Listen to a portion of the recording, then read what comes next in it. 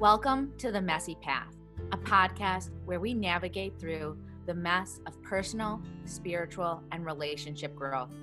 I'm Ariel, a rapid transformational therapist. And I'm Whitney, an intuitive relationship coach. Join us as we discuss the beauty in the mess of our lives. Hello, everyone, and welcome to our podcast episode today about witches. We are being joined by my dear friend and historian, Hannah Bailey, joining me and Whitney today. And I am tuning in from a very cool and foggy look over Lake Michigan from Door County with the leaves turning, and you can just feel that change happening in the air at this time of autumn. So it's a perfect time to talk about witches. And of course, we have a gathering of three, as witches and magic often come in three. So it's very perfect for today.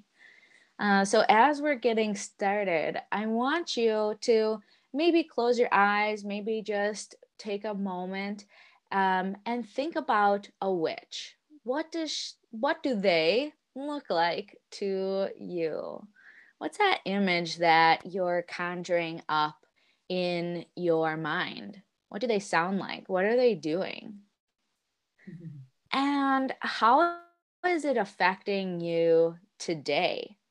Something that we often don't think about directly, but does have a direct effect on many women today in our witch wounds. So today we're going to talk a little bit about how that vision of the witch that you probably see in your mind's eye today came about, a little bit about the history of what these women were actually being accused of, what the history of it is, and how it affects us today. So is there anything that we want to, how should we get started with this, ladies? Who wants to take it away here? I feel like historian Hannah could just like roll with it, and we can, I don't know, chime in with our spiritual woo-woo like input, because I appreciate witches very, very much, and I think I have grown in my knowledge-ish and appreciate them for just powerful women, but like I don't really know much else as far as the history of witches go.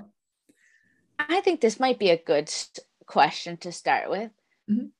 Do we identify or associate ourselves as witches? I want to be one. Exactly. When I grow up, I want to be a witch. But I don't feel like I am one now, simply because I don't think I understand the practice. I don't know the practices. I have my own spiritual practices, which may lean witchy depending on who you're talking to, but I don't feel like I know enough to say like I'm a witch. So yeah. I feel similarly. I know a fair amount about witches in the past. I know a lot about witches in fiction. I am a baby witch myself, I think. Kind of appreciating more and more my witchy ways. I'm definitely that person. Also, thank goodness for Madison, Wisconsin, where I legitimately get asked if I'm going to like solstice festivals and ceremonies. Like that's a part of my world. And, there are all kinds of folks who have Samhain like bonfires and these sorts of things who may or may not self-identify as witches. But I think it depends on how narrowly or broadly we're defining witch. If by witch we mean a woman who is spiritually aligned with and open to the cycles of nature and goodness and positive and negative energy around them, then absolutely, that's me and many of the greatest, strongest, most powerful women I know, people I know. But I'm thinking in particularly, because witches are so often gendered feminine, I'm thinking particularly about women and women identifying folks in that way. Totally. I think another question that, and it's immediate follow-up is, would we have been accused of being a witch in the 1300s? And the immediate answer is yes, 100%. 1000%. I have red hair. Boom, bitch. It's like we talk about our rights, or just talk and gather as women, right? That's a big part of what witches did. We have our own businesses, pursued education, talk about rights for women. All of these things, I think, are, as we'll see a little more, really played into why women were accused of witchery, and really the patriarchal undertone that went into that, about really just keeping women down, right? That patriarchal fist, kind of keeping women's power down.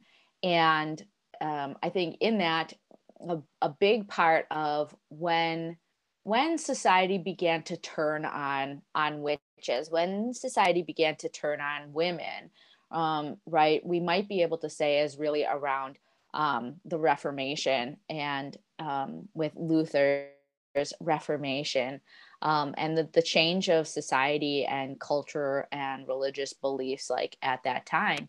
I think when we look at our folklore, it is full of witchcraft, magic, witchery, and even through today.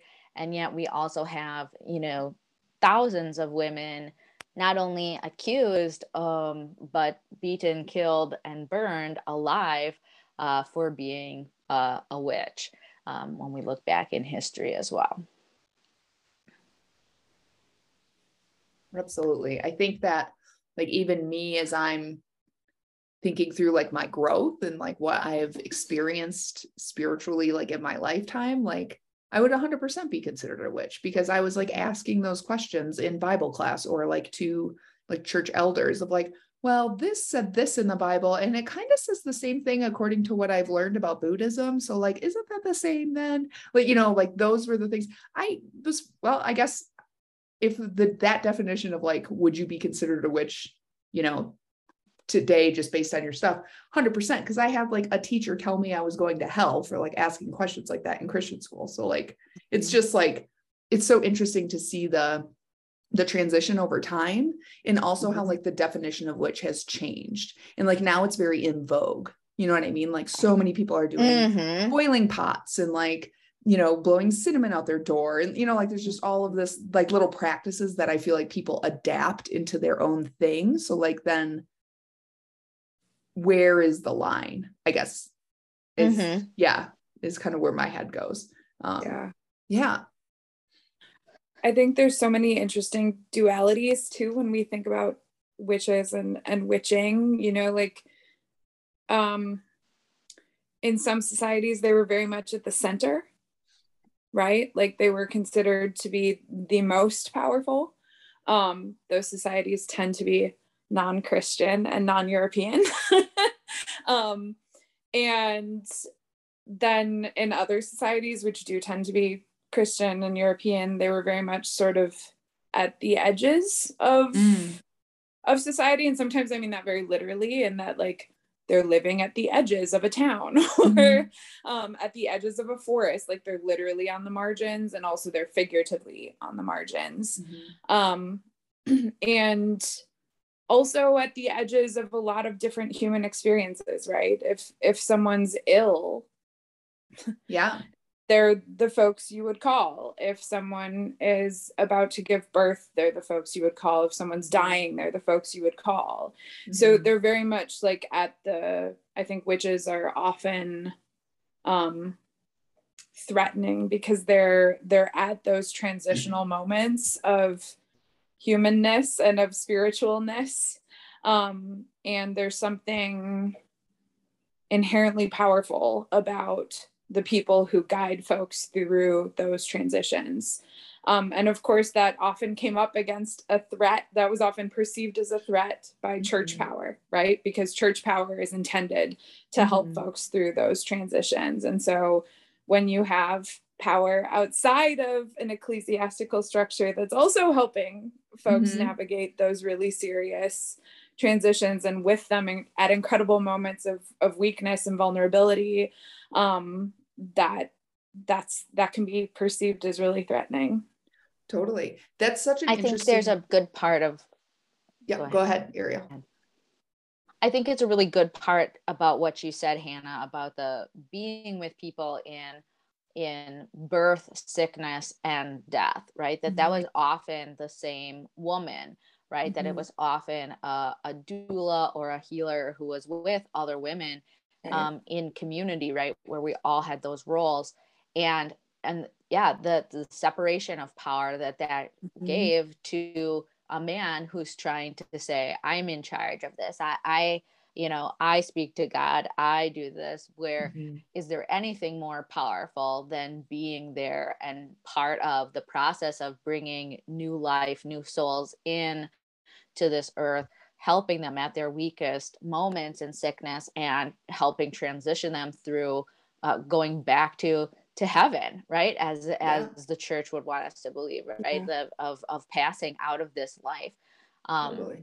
When at that time, especially for medieval times, the church was really saying, no, women cannot lead, right? Women cannot be in the pulpit. They cannot lead, and really stripping power away from them, because they did do that, previously. And now through patriarchal, disconnection of saying, no, we're not going to do that. We're not going to do that. And here are these practices of women helping, during those really significant times in people's lives. Well, and it's so interesting too.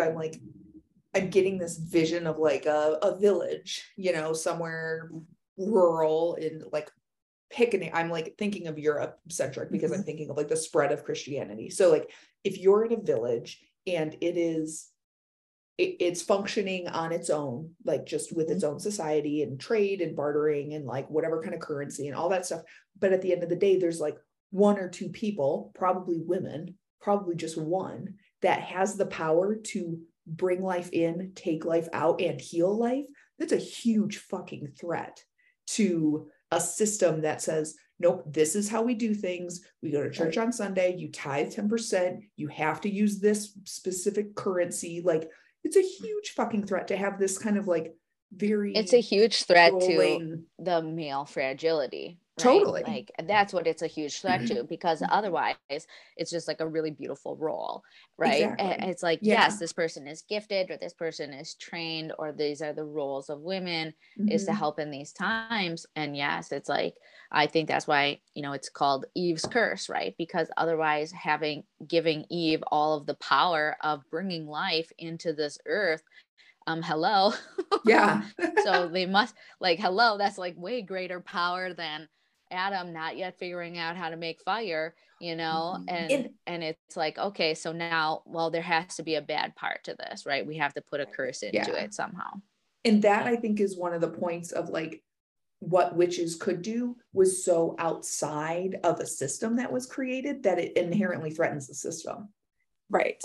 And it stayed in a gendered system too, right? So disproportionately, the women who were accused of witchcraft in the records, according to what we know, they fell into kind of a couple different camps. There was one where it's like, you just actually are a midwife, right? Okay. Yeah. So you know how to use herbs, you know how to use certain meals, certain putting the body in certain positions, like what to do to make people feel better faster. And that might actually mean dying faster, right? That might be one of the ways that they're supporting folks and helping them transition, right? And all of that knowledge was almost exclusively kept within female communities. Because it had nothing to do with what men were doing, right? So there were certain things you needed to know how to do, and certain basically we would call them today medications, right? That you needed to know how to use that simply did not apply to men's lives, right? Things like abortifacients, right? Things that would cause an abortion, right? Things that would protect a pregnancy, right? Like there were absolutely ways of controlling these natural bodily systems that women knew very well that were completely outside the knowledge of men. And when they've learned that, right, in these critical moments where they learned about this entire body of knowledge that they didn't have access to, that was incredibly threatening, right? Especially when it meant women taking control over their bodies and the processes of their bodies. That's never been a comfortable idea for men, right? And we obviously see that, being carried into today, even right now. We're not accusing clinical facilitators as being quote unquote witches anymore, but in our current, it's insane to think about it, in our current political structure, setting up rules and agendas to go after medical providers to help with abortions, to help with securing the life of a woman. We're seeing that today, 2022, which is the same thing that happened in the 1300s, in a different, it's a slightly different way, but it is the same. And we also saw that in the early 1900s, especially in America, with the flood of immigrants. Well, with the flood of immigrants, they brought their midwives, they brought their, women who knew how to do this. Well, America was trying to build hospitals, was trying to force people to go to these male surgeons, right? And get them to have more work. And so there was a huge smear campaign against these old country women healers, and they were depicted as witches with the warty nose, the old haggy looking woman, and saying, do you want her to help you, this old haggy witch, or do you want to come into our new clean hospitals, which we now know isn't the case at all, right? They didn't know how to wash their hands. They went from, one thing to another without sterilization. We had many, many women die from these things, and it wasn't good. Even still, to how we give birth now in hospitals, right, is not in concert for the woman or the baby, right? It's because it's an easier position for the doctor, a traditionally male doctor. It isn't the right position. Laying on your back with your legs up isn't the position that's most easeful to give birth. And it's like, these things aren't just archaic. They aren't just in what I call the black and white time, right? When we look back at photographs, or these are really, we're going back to drawings, right? In books, the 1300s. No, these are things that have still influenced our lives today. Right. And so I want to talk just a little bit more about those other things that women were accused of that got them killed. And I think touching on part of it, saying, Hannah, that these women were often at the outskirts of town, I think, and tell me what if I'm wrong or what you think about it, it's because they had been excommunicated from the church, right? From the community, and forced into oftentimes these outskirts of town. I think there's that piece of it, right? Which is that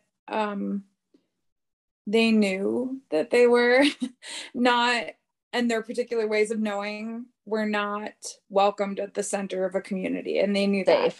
Yes. Yeah, they knew that pretty easily. I also think, though, that for some women, they sought that out, right? Like, they sought being removed from all the power structures that didn't have much meaning or value to them, and very often caused harm to them and their way of lifestyle. And placing yourself, to the extent that you had choice over it, placing yourself at the edge of a community gave you a little less oversight. It gave you a little more freedom. And also there's just the practicality too of often. A lot of the medications and other things that they would be pulling together required access to streams, woods, right?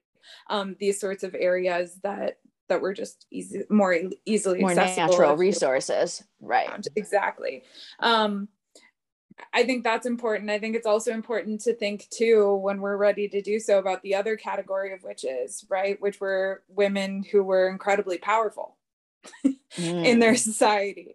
So there's like the model of the witch who didn't have a ton of by power here, I mean power within the boundaries of their day. So here I mean like political, economic, religious power. So there were those witches that weren't viewed to hold power in those ways. They were viewed to hold power in terms of the life transition ways and the female community ways that didn't have much meaning to men. But there were also women who were accused of witchcraft because they did have power in ways that were meaningful to men. And those are women, especially widows, which meant that they had legal right to own property and to be rich. And in some times and places to have political power within the community.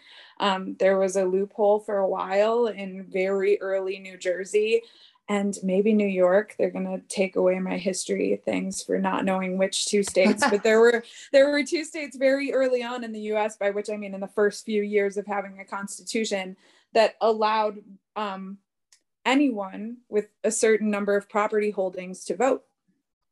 And so rich women showed up in droves to vote because they could. Why not? Yeah.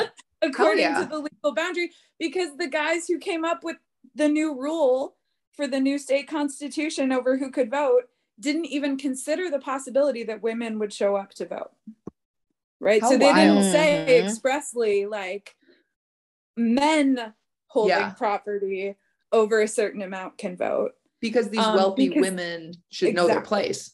Like, exactly. They didn't, they properly didn't or weren't even considered. I like that part of it too. They weren't even like considered, right? They're not even being thought about. Yeah. Yes.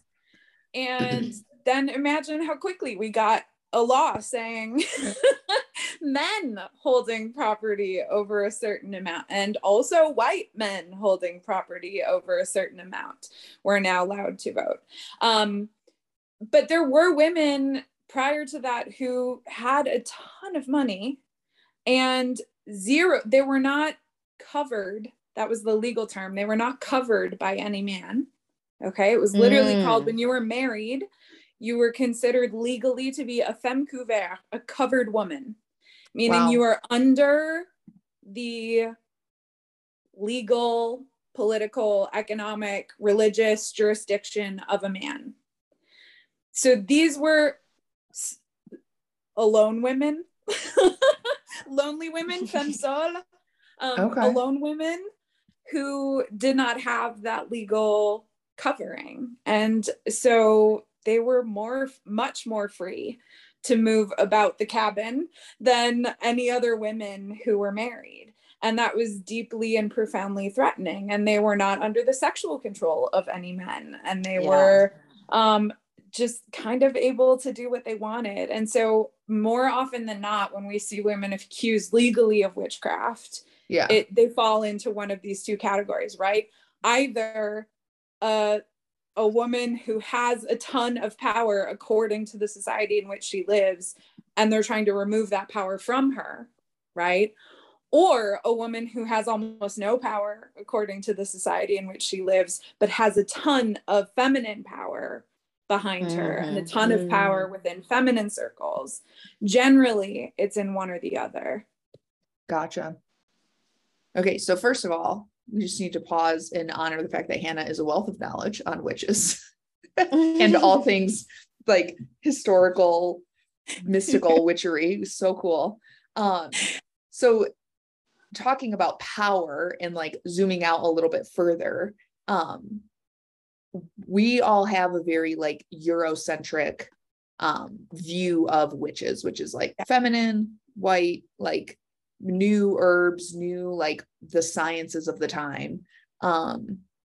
but then like we don't often consider like witches and stuff in other parts of the world and cultures and stuff. So like, I know you were just kind of hinting at it, but we want to like, let's dive into it a little bit more if we take gender out of it.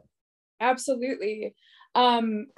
Yeah, it's fascinating because it's still, in some ways it's absolutely still gendered because it's protecting like white male patriarchy, right? And so that still is always a dynamic at play here. And also like I know most about like West and witchcraft in those communities, so I'll just be really clear that that's what I know best, so that's what I'll speak to here. Sure. I would say when we talk about people at the edges of society and also at the center, enslaved people fit very well within that narrative because they often legally, of course, were legally, economically, socially, spiritually, absolutely at the margins of white society in societies with slavery. And they were at the center of how people were making money and how people were functioning and how white supremacy started and was organized legally. And so in that way, they're at an interesting, enslaved people, especially enslaved West Africans, are in an interesting position where they kind of are already both at the center of a society and also on the margins of it, right? So they're already occupying like the most powerful and least powerful simultaneously. Exactly. Because the whole society is based on their life, right? Their workability. And yet are given no power like for that too. Exactly. Which is a lot of what we're talking about with the witches, of being there for the birth and death, right? There for the power with it, but not even being considered. Like totally is together.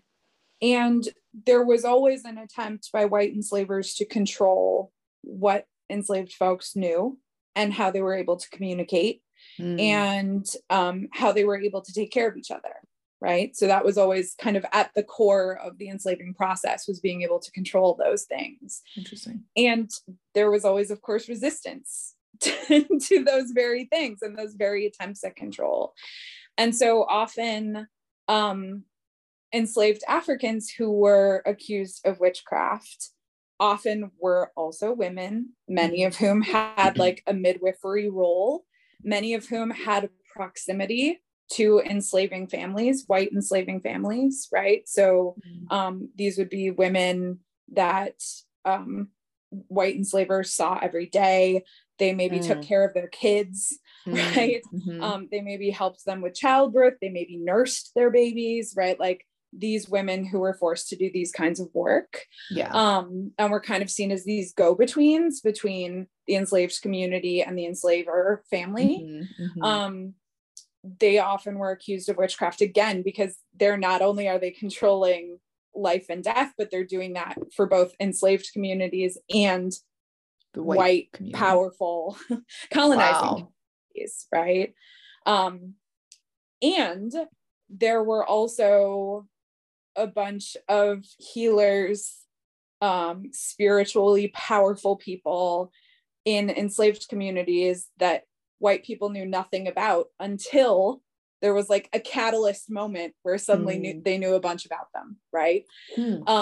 So one of the arguments for the Haitian Revolution, for example, for Haiti, like casting off France and deciding to do its own thing and saying, guess what, we're not going to be a colony of enslaved people anymore, we're going to be a republic, is a spiritual argument that there were a bunch of West African healers who could bring together their communities along with claiming spiritual power for this group of people, for this group of revolutionaries, and that they made possible, honest to goodness, like the gathering of people that brought about the Haitian Revolution, right? So enslavers knew this was like very much a continuation of story that enslavers knew. They knew that they had to control spiritual practices. Sure. And so a lot of the ways that we know about West African folks accused of witchcraft are from the Inquisition. in Spain. And there are a lot of really rich records of people being accused of witchcraft, and sometimes intentionally positioning themselves as witches, because that actually was like the least bad thing they could have been accused of. So how, like, pause for reflection on that real quick, because like we constantly think like witches, like that's like the worst thing you could be. Like even when you're little, it's like you can't say bitch, so you could call someone a witch, you know, because it like rhymes. So then to have like something grow the field negatively and be like, oh no, witch, yeah, that's fucking nothing. Yeah, no, I'll be a witch any day. That's so interesting. Yeah, definitely a witch. Definitely didn't on purpose kill all those really awful enslaving folks. Like definitely a witch. The devil made me do it. I will repent. I will be fine. Right? Yeah. Let me buy into your system to like get out of this real quick. Hey, wow. Right? It's like, I'm going to speak this spiritual language that means something to you, which is, yep, look at me and all of my weird juju, hoodoo, voodoo that I do. And that they knew, by the way, enslaved people knew to use those words to like denigrate what they were doing. Wow. Right? Like they knew how to frame what to them were very real spiritual practices in a way that to white legal ears made it sound small. Interesting. Right? Made it sound not powerful. So like sidebar question. Yeah. Is voodoo considered like a not okay term for the practice that those cultures had? Great question. From what I understand, and I'm not an expert on voodoo, so I'm very happy to be corrected about any and all of this. Yeah. But from what I understand is there are folks now, particularly in Louisiana, who view that as like a very legitimate spiritual term. Sure. There are others who view it as somewhat like denigrating, like just not as strongly connected to their spiritual practice. The word itself comes from Vodun, Vodun, which is which tend to be like the whole pantheon of gods and goddesses that were available to folks in West African places that they could call on for particular things. Right. Cool. So there are particular, I mean, as with any like polytheistic society, right? You call on particular gods and goddesses for particular things and make offerings to them to support you in whatever you're calling on them to do.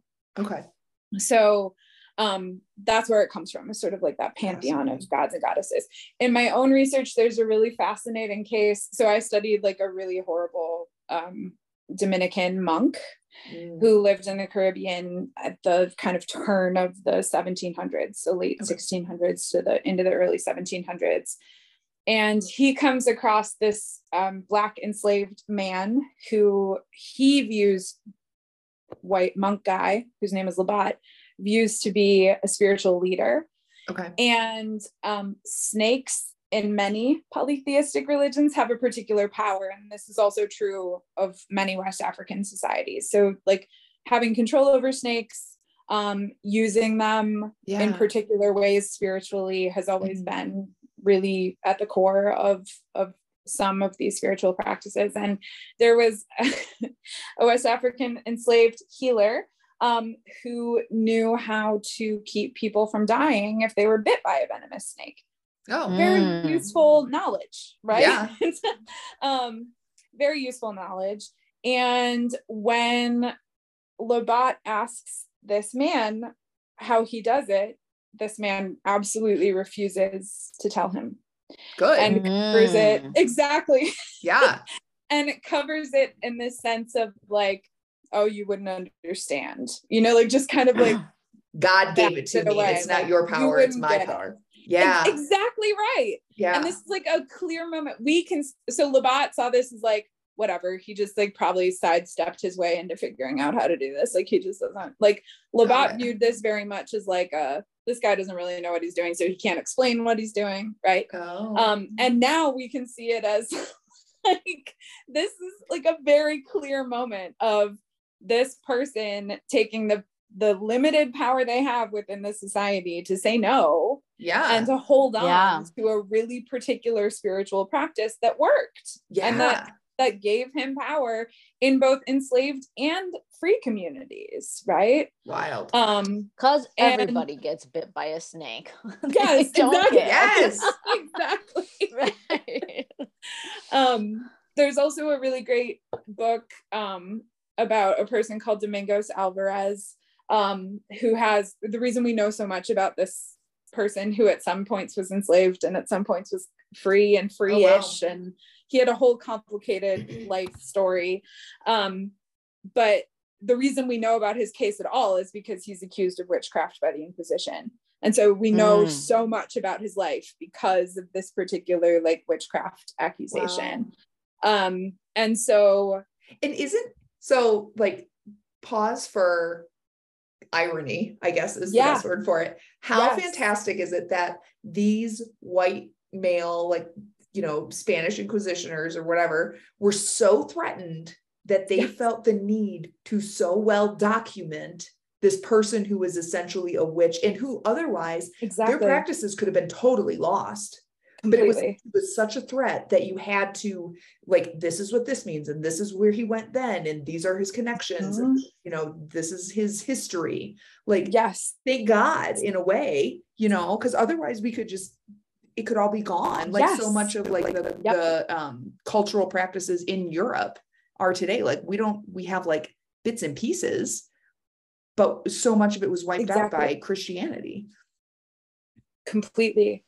And a reason that Domingos and people like him were able to be so mobile in these societies where they had very little power was because they were viewed to have very real spiritual and medical power by both enslaved folks and free folks, right? Cool. And so because of that gave him weirdly this degree of movement, freedom on the spectrum of choice and coercion. He had far more choices than most people who were born into his particular status, because he was seen to have this spiritual power, right? It's like, well, we can't piss off that guy because that's going to go badly for us. We don't know how or why, but it's going to go badly for us. And so we're going to kind of keep him happy, right? We're going to kind of give him more choices than we would give other people. And I think we can see some of that, like, you know, pivoting back to kind of a white Christian patriarchal model. I think we can see echoes of that same idea, right? Totally. It's like your options, if you are a white male patriarch invested in keeping your power and not sharing it, your options are to appease this person who is threatening to your power or to shut them down. Right.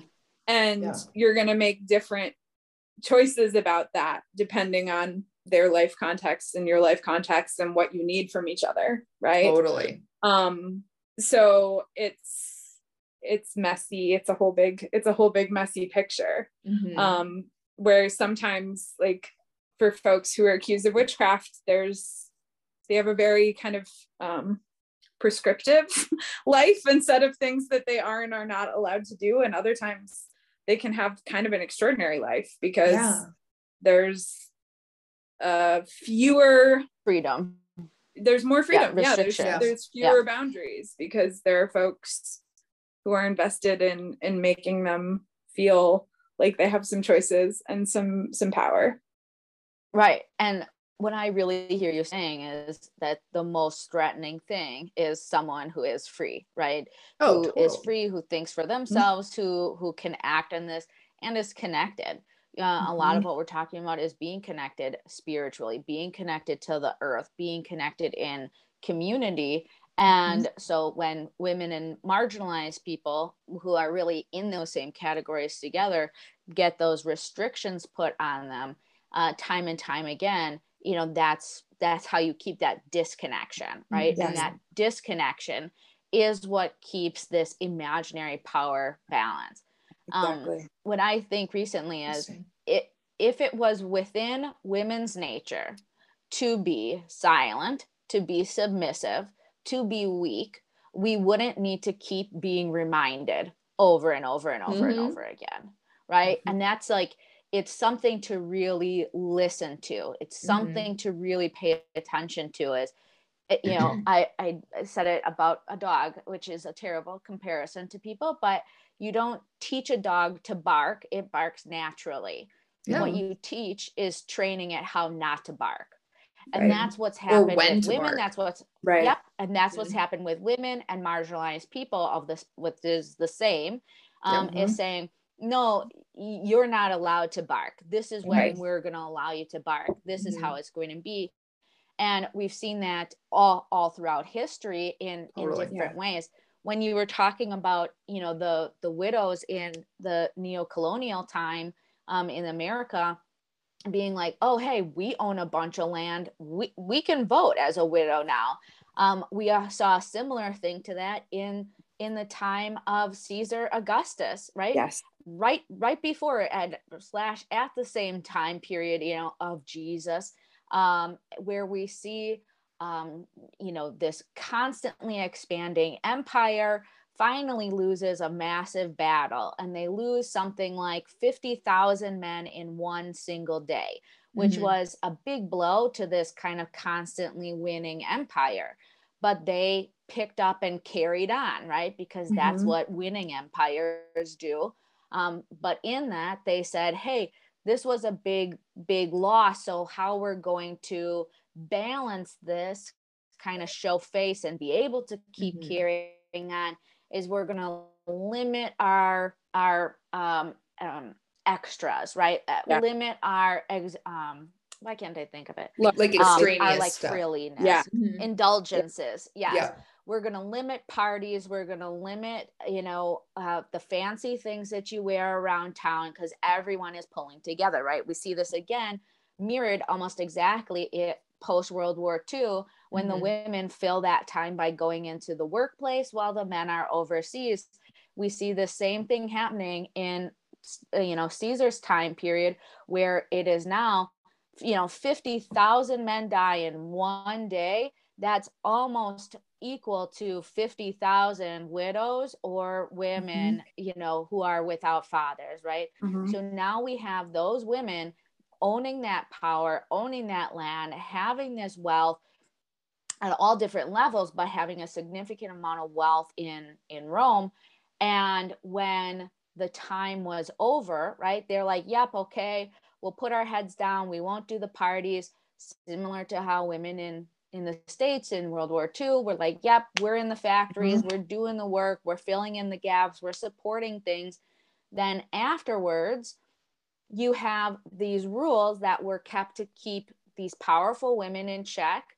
We see those rules stay, but having them not applied to the men who are now coming back and rising in power. Mhm. Much like we see post World War II, the men coming home and saying, hey, women, you got to go back to the house because we need jobs, right? Instead of looking for that in a more balanced structure now, too.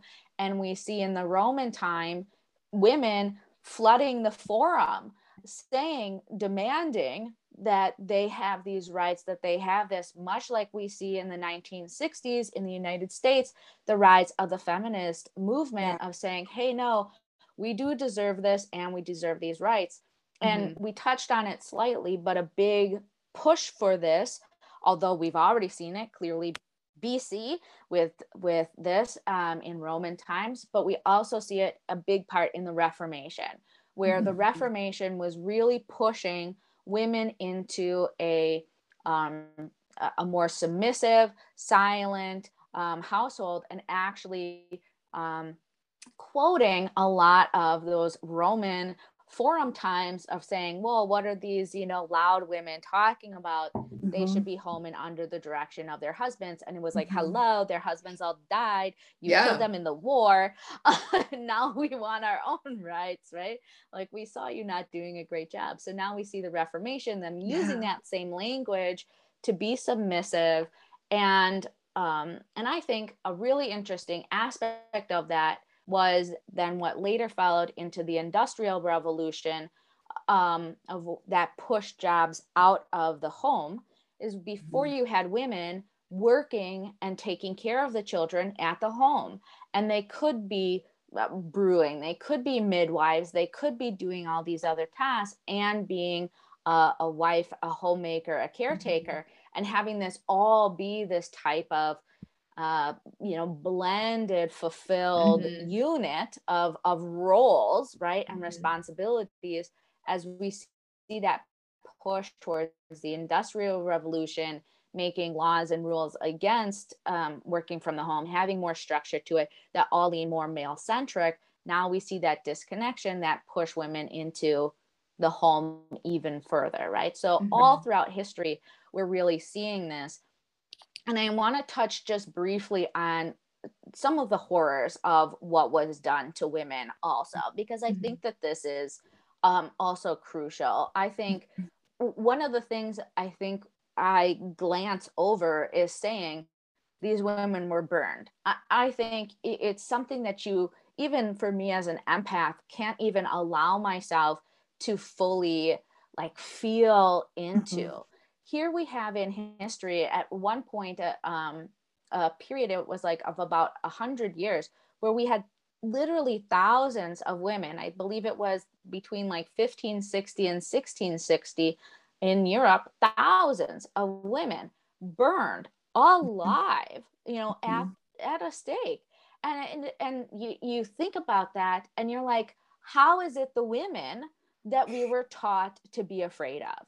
Here we have men literally burning their sisters, their cousins, their neighbors,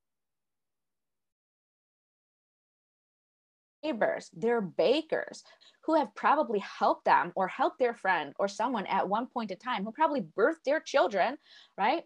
Helped in these some ways, killing them horrifically. And that wasn't the only part of it. I think we often hear that as the most kind of noteworthy because it was, but so many of the other crazy things that were done to these women at that time.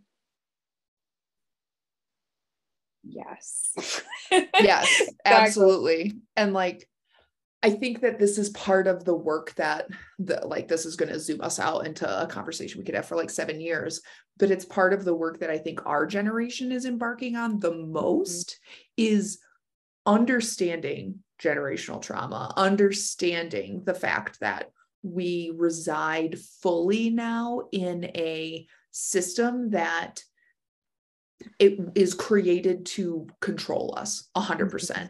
Like, and while we do have our moments of like feeling like we're breaking free, at the end of the day, we've got our fucking iPhones and we need the right headphones to fit the iPhone. You know what I mean? And we got to pay our taxes and we got to do this and we got to do that. Yes. And like, it's just, it's so infuriating but at the same time, so empowering for our generation, especially women in other marginalized communities, to say, we're going to do this fucking work.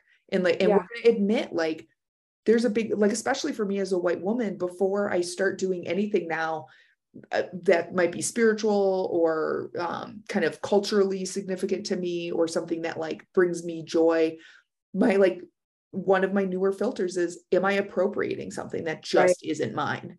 Because we are so literally whitewashed that we can't even connect to like what those women were doing or could do, or even like allowing ourselves to feel that pain, because it's just so fucking heinous, like everything that happened. So it's so interesting for us to be able to sit here today and have this conversation and just move that energy through us, at least, of like, wow, like I can't fathom being a woman my age in 1417. Right. What the fuck would I have been doing? Would I have even had the power to be as empowered as I am today? Or would my circumstances be so wildly different that like I did just shut up and had 25 babies by now and was probably dead anyways, because I'm in my mid-30s. Right. Because you were legally bound to be, sexually submissive to your husband. And then, and our help with the childbirthing was to have, what your goal was to have that, really a lot based on the kind of dictations of the Reformation and what women's roles were. I think when we're thinking about society at that time, it wasn't like this one person was, pulled out of the crowd to be burned. I think when we look at their entire culture of life at that time, of really pushing women down, one of the things that stands out to me is this like metal, like harness, like helmet harness that was put on women that was locked into their head. So it's like a cage that was put over their head and locked together, that had this what is it called for the football players with the thing that goes in their mouth? Mouth guard. My Mm-hmm. God. The like more or less a mouth guard that was these sharp spikes. And it was meant to keep women silent, because if you were to talk, this mouth guard would literally shred your tongue. So you get that put on you. How much are you talking out? Like after that, I mean, like, and then I look back into my life of how many times I have been told I am not. And just like, you're too loud, you're talking too much, you're doing that. I think every bit of our conversation right now, what is there? Why was the talking substantial, right? Because women's power was in community. It was in talking. It was in connection. I think this is one of the reasons why I'm so upset by this modern take on historical women doing, kung fu moves and doing cartwheels to kick men in the face, in Robin Hood. And you're like, no, that actually wasn't their power. Women were powerful. They were powerful with potions. They were powerful with their word, and they were powerful with their influence within their community. And that's why their tongues were shredded, right? That's why they were told to be silent. That's why they were told to sit with their husbands and not with the other women at church anymore. This is why we have this disconnection, was all to keep them from the connection that comes, the power that comes from connection, right? The power that comes from that community. And I think regardless of what spells or practices or rituals, are pulling up nowadays, I think the primary part of our healing is just in coming together as women. And I think this is where the healing and the rise of the divine feminine is really coming forward. And to me, I think that's so much why we have this rise of witches happening now and for the last few decades, but even especially now, right? Crystals are abundant, right? Spell books are abundant these days. We see hocus pocus, coming back, so many witches stories, and to really see this upheaval. But I think it's the fact that, you cannot kill the magic, right? Because the magic is the connection. When we think about, Hannah, when you were saying earlier, that these skills were passed, right, from women to women, and they were there together. Well, how was it passed?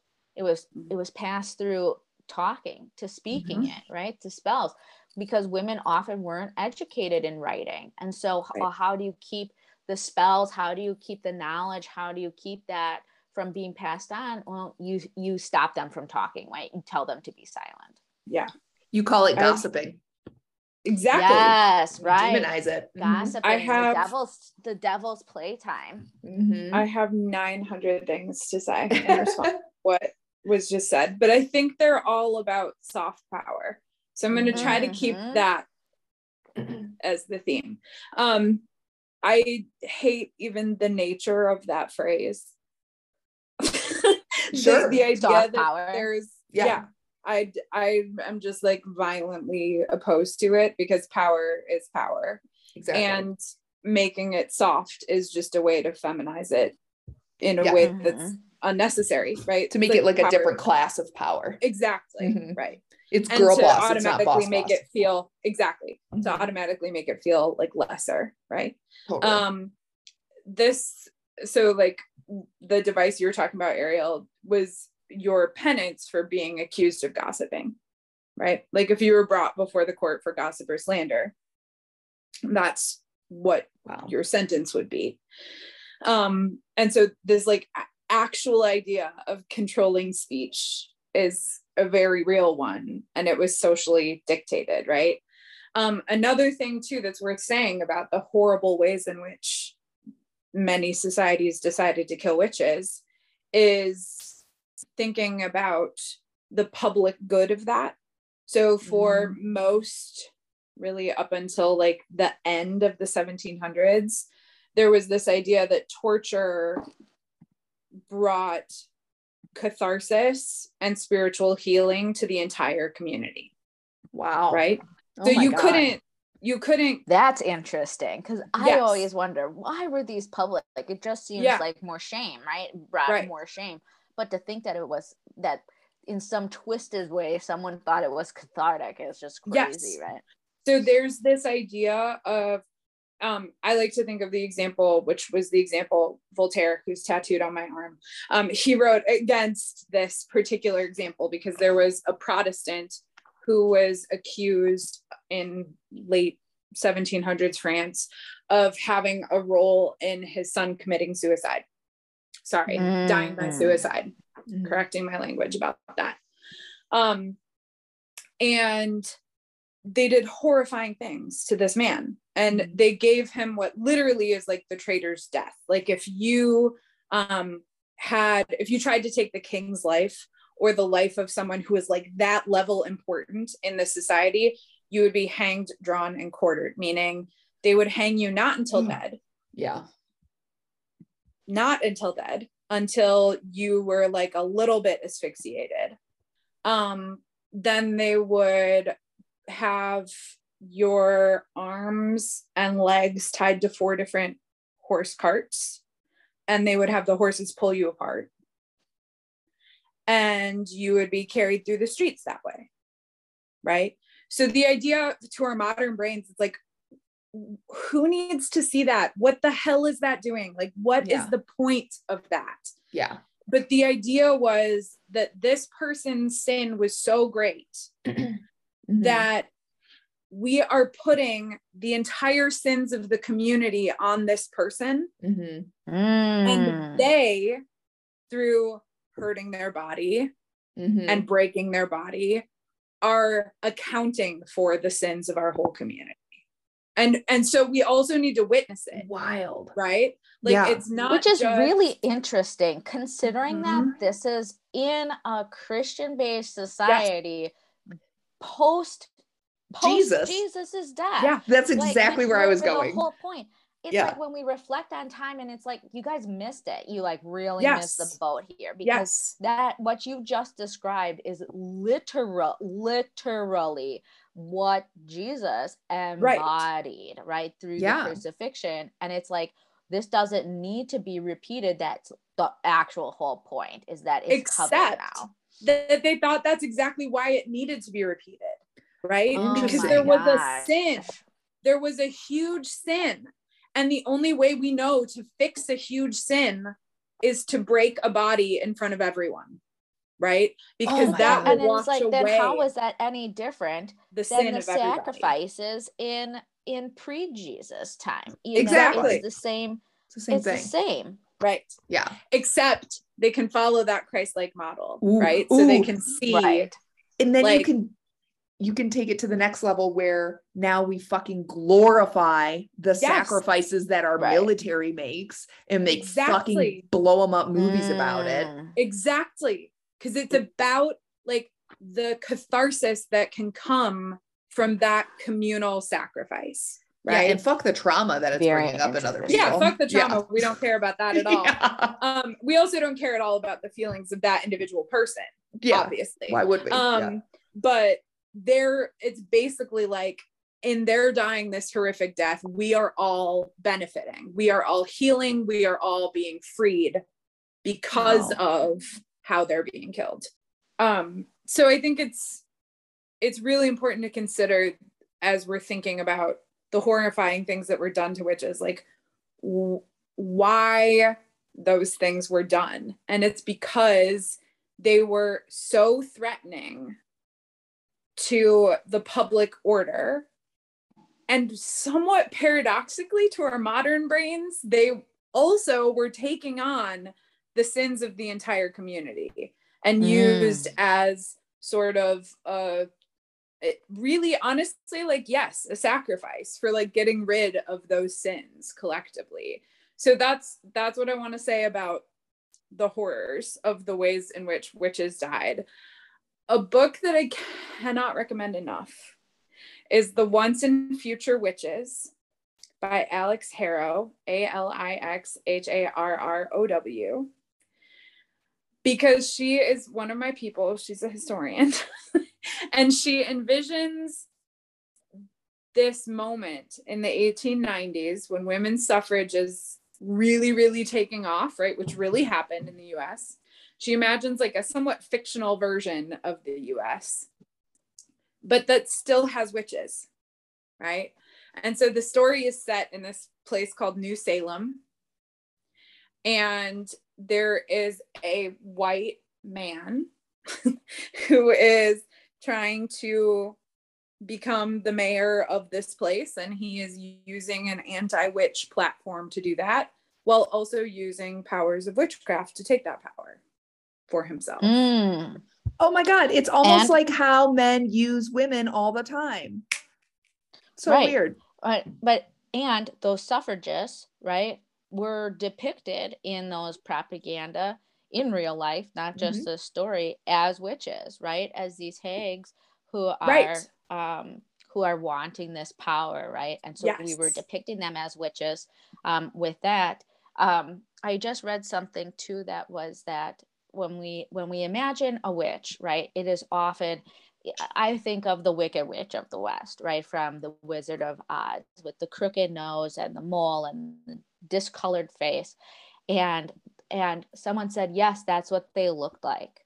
It was because by the time that these women of the town were dragged through the town as saying yes, as admitting to being a witch after immense amount of torture, their nose was broken. Their coloring in their face was discolored, right, from bruises or from malnutrition or from all of these other torturous things that were done to them. And so now they have finally agreed to be being called a witch to stop this torture. They were this mangled, disheveled part of a person rather than the whole person that they were. And so now as they're being revealed to the town, of saying this is their true selves, this is the witch who lived among you, but really it was this tortured woman, right, who was beat down literally to this level. And I think that there's a ton of like sympathy and compassion. We have this compassion for these women now, like in that. So when we're seeing them, that it isn't this person to be feared, but a person to have compassion for and reverence for, as they were tortured like this. Right. Totally. So in this fictional world, the witches are the white man who's stealing power, rich white women who are trying to use the rules in which they live. These are the suffragists, right? Like, who are trying to use the rules of the society in which they live to their advantage. And a bunch of poor women and women of color who do not have access to that power. Interesting. So these are like the tiers of the witches in this society, right? Interesting. And what do spells look like? Fairy tales. Lullabies, stories we all know, poems we all know, right? These things were told as tiny, tiny, tiny humans by women who love us, right? Yeah. It's those rituals, those like really tender moments when we're falling asleep or we're hurt or we're looking to get calm, right? Like, this is what spellcraft looks like in this world. And that just opened up my thinking about what witchcraft is and can be, right? Because of course there's Wicca, right? Like there's like an actual there's like religion with like actual practices, guidelines that entire communities agree on and ascribe to. I'm open to exploring that, but that didn't feel like the most right choice for me in terms of my own like witchy journey. And so I was trying to think about like, what does it look like to think and set intentions for me in this world as somebody who is a white middle class woman, which gives me power in lots of ways, and it gives me not power in lots of other ways. What does it look like for me to practice witching, right? Like, what does that look like? Interesting. And I thought about like how beautiful it would be now that you can't actually physically burn a woman at the stake, at least not in the US, for being a witch, right? What does it look like to have the power of witching without the public ritualistic sacrifice of witching, right? Like, what can that, what's available to us as witchy women right now for channeling energy in particular ways, setting intentions in particular ways, right? Like using an entire spiritual vocabulary in ways that can move us forward and help us feel more connected, and also like do the things women often do, right, which are connect each other and help each other through really vulnerable, painful moments. Like, what's available to us for easing that pain? It might be a lullaby. It might be sitting with someone and lighting candles and just listening to the words they're using, right? Like, what does it actually look like today where we can take that just power, I'm not going to put the S word in front of it, where we can take that just power that has always kind of been the purview of women and just continue to bring that to the fore. I love that. Yes. Like, I'm having what I'm calling a witches party on Saturday, right? I'm calling it the Black Hat Society. I love it. But really my intention with that is to have a gathering of women, right? And I think the more that we do that in so many ways and opportunities that we can to share and speak and gather, there's just so much power that comes through that, right? I think one of the things we're told not to talk about right now is still how much money we're making, right? Don't talk to your employees, don't talk to other women about it. And it's like, let's break down, those barriers when we're talking about things. Talking about sexuality. I think something that we're always working on is our friend group is talking about the positive things that are happening in our relationship, right? Rather than just focusing on the negative things and kind of reclaiming these brags, right? These saying, oh, this is so good. This is so good. This is so good. Right. And I think we see that in a way through social media, and that look is tarnished, so much. And at the same time, there's a part that's like, why not put your rose-colored glasses on? Why not put your filters on? Why not do your hashtag blast brags as much as you want to? Because that's how we call in more of that power. That's how we call in more of that energy. There's a lot of layers, right? Not everyone has that intention for it. But when we're bringing about those connections and those positive messages, I think is so helpful. I'm also hosting a group RTT witch wound healing session, which I love. the Monday before Halloween. Yes. And why I think this is important is because, as we are talking about in this entire conversation, the main point with witches is taking away the power of women. And that has affected our society, not just way back when, but through to now. Whitney, you said, you're a religious teacher in elementary school, telling you're going to hell because you were asking questions. You were putting things together. You were asking questions. My mom was kicked out of a women's group at church for being a witch. She was told, you're a witch and you can't come to our group anymore, because she had explained the the book The Secret to a group of women who asked about it. And this would have been right after, you know, it was on Oprah's television show. Yeah. Right. And she's like, listen, if I was a witch, do you think that my husband and my kid would be sick? Right. It's like, do you think that this is where I would be? I would have gotten out of this in some way, in a bigger way. Right. And so we also see how this affects us today is through lack of confidence, lack of safety in sharing our gifts, of talking to each other, feeling hopeless or despondent, watching our rights to our bodily autonomy continued to be a battleground, continue to be trying to be stripped away, right? And feeling that despondency, feeling that maybe anger. I helped a woman who had eczema kept coming up on her hands. And when we did her RTT session, the root of that ended up being from her hands being burned in a past life.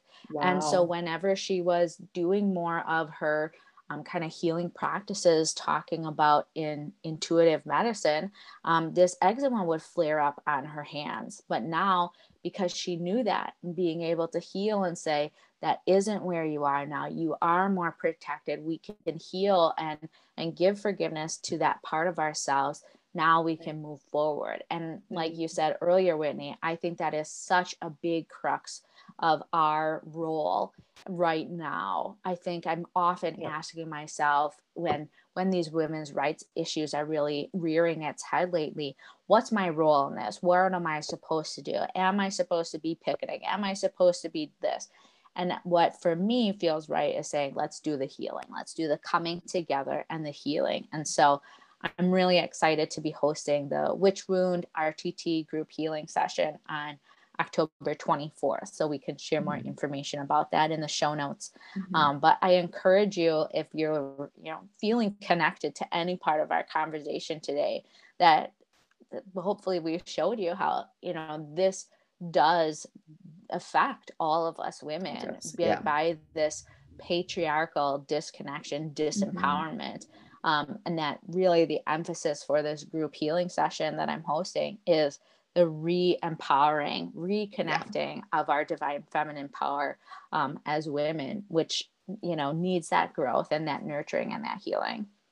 Absolutely. And I think that sometimes the rebellion of it and like the where you can direct your passion and your anger, because like that's what I've been wrestling with in the last year. It's like, do I change jobs? Do I, spend all my money on this instead? Like, how do I use my power and my energy? And like one of the most, I think, important things that you can insert into your brain is another filter of like, okay, am I culturally appropriating? Whose voice is telling me that I should be doing this? Is it the fucking patriarchy? Or is it me actually feeling drawn to something? Like, whose voice is saying I should start buying a retinol cream right now because I'm like in my mid-30s? Oh, okay. The bajillion-dollar health and beauty industry. I don't give a shit how many wrinkles I have on my face. They're coming in when they come in. The gray hair comes in when it comes in. I'm not spending my money that way. And it seems so innocuous. And but yet at the it's same a time, spell of youth as well. Exactly. Yes, exactly. Exactly. It's like, and I think, there's, I think, the two-sided coin, Yeah. To all of that. I think the same with, appropriation. Who's telling you it's appropriation? I also think, like, as part of the oversoul that connects all of us in our and knowing how we're connected with our past lives and our past selves, is it a historical practice that's re-emerging out of yourself? Is it the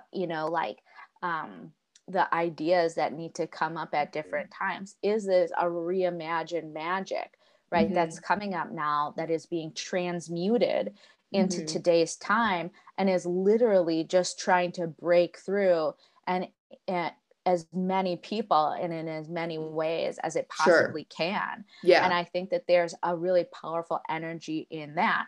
I think that there's a disrespectful and a respectful way of doing all of those things. And I think too, checking in with checking in with yourself is, again, where that power really lies. Well, and checking in with the people who finally have their voices again too, because now we Mm-hmm. can go to those communities and we can say, hey, I've been doing this. Is this a right way to say chakra? Like I was just taught by an Indian woman, y'all are saying it wrong and it's fucking disrespectful. So like it's chakra, Mm-hmm. like it's not chakra, it's chakra. And you need to like that gives that power back to that community. Yes. You know, because Yes. you're saying like, Mhm. yep, Exactly. it sounds weird to us. Right. Exactly. And I think we as white women are innately in this extremely powerful position of saying, we get it because we've been marginalized and we've been the witches and we've been burned at the stake. And we inherently have so much more power than other groups that for the first time ever, we need to stop embodying the white masculine and start opening the door and saying, everybody get the fuck through and we'll defend you on the way. Absolutely. It's we cannot continue to get our power from being tied to white men. Exactly. Mm-hmm. That it has never been how we've gotten our power. Yeah. And I think the story of witches teaches us that, right? Mm-hmm. Like our power as white women has almost always come from like our collective. From speaking our wins, from speaking our hardships and our challenges, right? Like from troubleshooting them together. And I love the image you opened up, Whitney, of like our job is to open the fucking door as the people who've been given some power, but not all of it, right? Yeah. And just hold it open while everybody gets through. Like that is our role. Yeah. And I completely hear that. I see that visual. Like that's what we can do. And I also think, like, tying back to what you said too, Ariel, it's so important to speak the wins and to speak the challenges, because we have learned from each other over generations of our ancestors about how to resolve some of those challenges and how to get closer to some of the wins, right? Like I always think about like orgasmic childbirth is always my like example I think of here, because I did not know that childbirth could be like an hours long orgasm. I did not know that until right now. Thank you. There is the documentary about it. Oh my God. I watched it in my history of childbirth class. Not at all surprising, right? Again, like one of the most like coded witchy things that absolutely was part of the gender and women's studies department I was part of, you know. Literally like a documentary of many, many women. Okay, not many, but multiple women having hours long orgasms as part of their childbirth experience. Wild. That is not magic that's available to us unless we know it. Yeah. Right? Like unless we speak it, we can't know that that's available to us. Totally. And in a similar way, really deeply sustained trauma is not a thing we can deal with until we speak it. Do you know what I mean? Like this gets to your witch wounds session, Ariel. This gets to like the many, many ways in society right now in the 2020s, people are speaking about intergenerational trauma. Yes. Totally. Right? Yes. It's like that way lies freedom. Like we our ancestors' wildest dreams. Education. Exactly. We are our ancestors' wildest dreams. We are able to speak these things now. Right? Yes. And so it's like this is a way we can take that power that's been given to us across the generations and across speaking these things and continue to use it in the service of our own healing and also the healing of everybody around us, right? Totally. Yes. And I hope now that this is some of that healing that could come through our conversation to you all today. I think the three of us could go and probably will go on talking about this for much, much longer. But we have now covered so much today. And I hope that you have learned something or something touched on you and maybe it helped bring about a little bit of healing for you as well. Let us know. You can always take a screenshot and share it to your stories of something that stood out to you. Share it, right? Speak it and share it. is, I think, a big part of the empowerment that we're invoking today. Is a great way to share this episode if it touched you, and let us know by commenting for me and Whitney if there's anything you have as a question or comment for our dear visitor and friend today, Hannah. We can share it with her as well to get a response. So if you have a question, if something really stood out for you, let us know, because we love hearing from you. And hope you can leave in some power today. Yes, absolutely. Yay. So much love to you again all. Hannah, thank you very much for joining us, and stay grounded this absolutely space-time season. Thank you both. It was an absolute joy to think witchy thoughts with you and your whole community. It was really wonderful. Thank you. Cool.